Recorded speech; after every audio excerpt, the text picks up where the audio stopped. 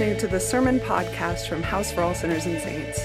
We are an evangelical Lutheran Church in America congregation in Denver, Colorado, and you can find out more about us at www.houseforall.org. Grace, peace, and mercy is yours from the triune God. Amen. We know that the whole creation has been groaning in labor pains until now. And not only the creation, but we ourselves, who have the first fruits of the Spirit, groan inwardly while we wait for adoption, the redemption of our bodies. For in hope we were saved. Now hope that is seen is not hope, for who hopes for what is seen? But if we hope for what we do not see, we wait for it with patience. Likewise, the Spirit helps us in our weakness. For we do not know how to pray as we ought, but that very Spirit intercedes with sighs too deep for words. A couple months back, my seatmate on an airplane asked why I was traveling. I said that I was a speaker. Oh, he said, motivational? Not particularly, I answered, and went back to my magazine. Here's an example of why I answered that way. I thought that today, to celebrate Pentecost, I'd preach a little inspirational sermon titled, "Your Life is Hopeless and Won't Last Long." Now, before you judge me for being such a cynical Gen Xer, you should know that when I say your life is hopeless and won't last long, I'm simply honoring a vow I made at my ordination. Among the things that the bishop asks us clergy to do and teach and uphold is the promise that we will not offer people illusory hope. So here we go. Your life is hopeless and won't last long. A sermon about birth and death. I love the passage we just heard from Paul's letter to the church in Rome. Specifically, I love that he speaks of the groaning of women in labor and of the Spirit interceding in our weakness with sighs too deep for words.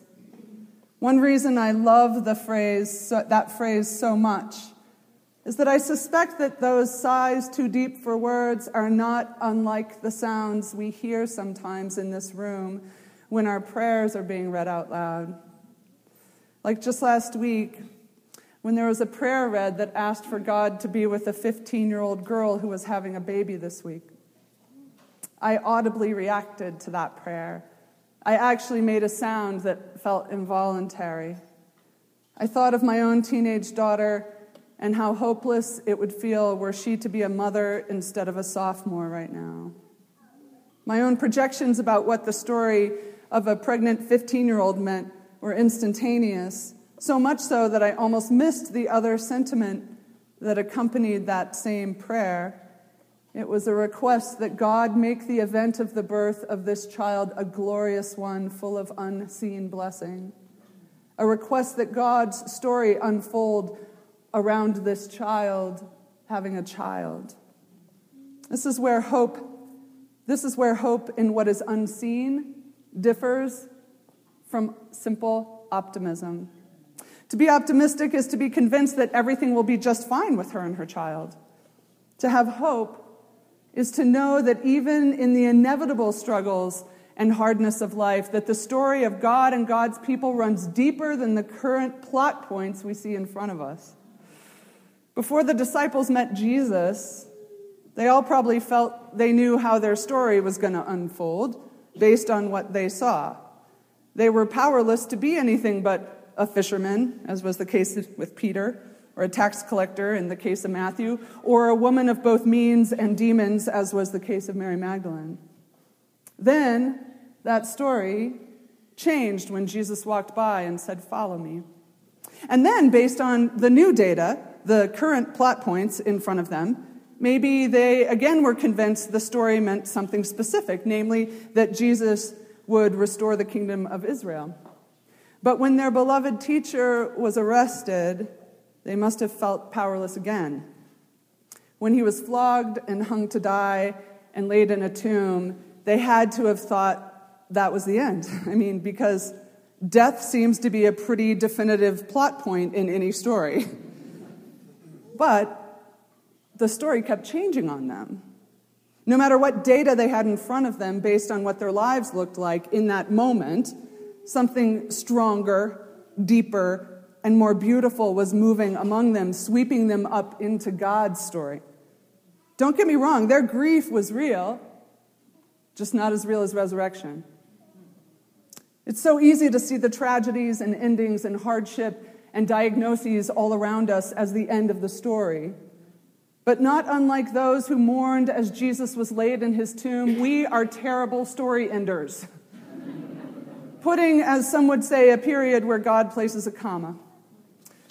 The thing I have such a hard time remembering is that powerlessness, while not something we tend to go for in can-do America, is actually exactly the place where the Spirit, the greatest story writer of all time, gets their work done.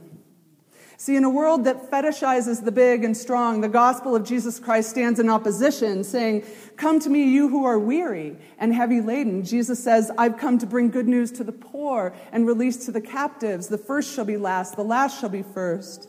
Later, Paul would write that God's strength is perfected in our weakness. And today we heard that the Spirit intercedes in our weakness with sighs too deep for words. Which to me means God is still writing, still sighing, still loving us and all that is into his story of redemption. This makes us an odd people, Christians, people who believe in God the Father, Christ the Son, and the Holy Spirit. We are a people for whom the story isn't ever finished. A people for whom there's always more. Within our suffering, there is always more. When we think our lives are hopeless, there's always more. When the plot points of our lives don't end up the way we planned, there's always more. When we feel powerless, there's always more. Why? Because after the humiliation and suffering of the cross, there was more. After he was laid in a tomb, there was more. And after there was Pentecost flames on people's heads and speaking in other languages, there was more. We as Christians base our hope not on our own power, not on the Dow Jones, not on how awesome our lives look, not on our righteousness, but on the God of an empty tomb. That story of birth and death and resurrection and ascension and the Spirit is still being told and is still being written. My friend David Lose mentioned this before, that our sacred text starts with Genesis, the beginning, and ends with Revelation, the ending, and in the middle is the Acts of the Apostles, that is us, as in, we're still in the middle of the story. It is still being written. That's where our hope lies. And to be clear, when I say that after that Pentecost day that there was more, in all fairness, you should know that doesn't mean a happily ever after ending. Happily ever after is optimism gone astray. So, you should know, in the story of Acts, in all fairness, after they received the Holy Spirit, things didn't work out great for them. There were imprisonments and shipwrecks and persecution. Nothing that sounds like a charmed life. Nothing that any sane person would hope for. And yet, they had something that ran so deep. They had real hope, not illusory hope. These early disciples did not judge their lives and their relationship with God according to how awesome things looked in the moment. They knew that no matter what, the story wasn't finished. That's real faith and real hope. And when it's real, it always looks a little bit crazy. I learned a couple days ago of the impending death of Phyllis Tickle, a woman of deep faith who taught so many to pray, who wrote so beautifully of the Christian faith, and who, even as she faces death, does so with great hope, not optimism. Optimism would look like her thinking that radiation treatment will reverse stage 4 cancer. Hope, on the other hand, hope means she is someone who knows there's more. She knows that death does not mean her story is finished. No, my friend Phyllis is not afraid of death, for she is already pulled way too deeply into the arms of her loving Savior to bother with wishful thinking. Perhaps it's in these moments, these Moments facing a 15-year-old girl and an 80-year-old woman this week. These moments of birth and death are when we're closest to God's story. In these moments when a first or last breath is taken, our smaller stories just fall away. I mean, when our mom is dying, the fact that we resent our brother because he owes us money just doesn't matter anymore, right? When the groans of a laboring mother turn into the cries of a newborn, doesn't all the BS in our lives just seem to matter less? For so much that we experience as definitive is really temporary. Our health, our relationships, our wealth, all of even the so-called good things in life don't last, but nor does the sorrow or suffering. Those plot points in our smaller stories don't last. But what remains is the thing that the Holy Spirit revealed to those in that room 2,000 years ago and continues to reveal to us in this room today. Our hope does not rest in the plot points of our lives, in the things we see, in the things that don't last. We hope in what is not seen, the eternal, never-ending love of a God from whom we came and to whom we return.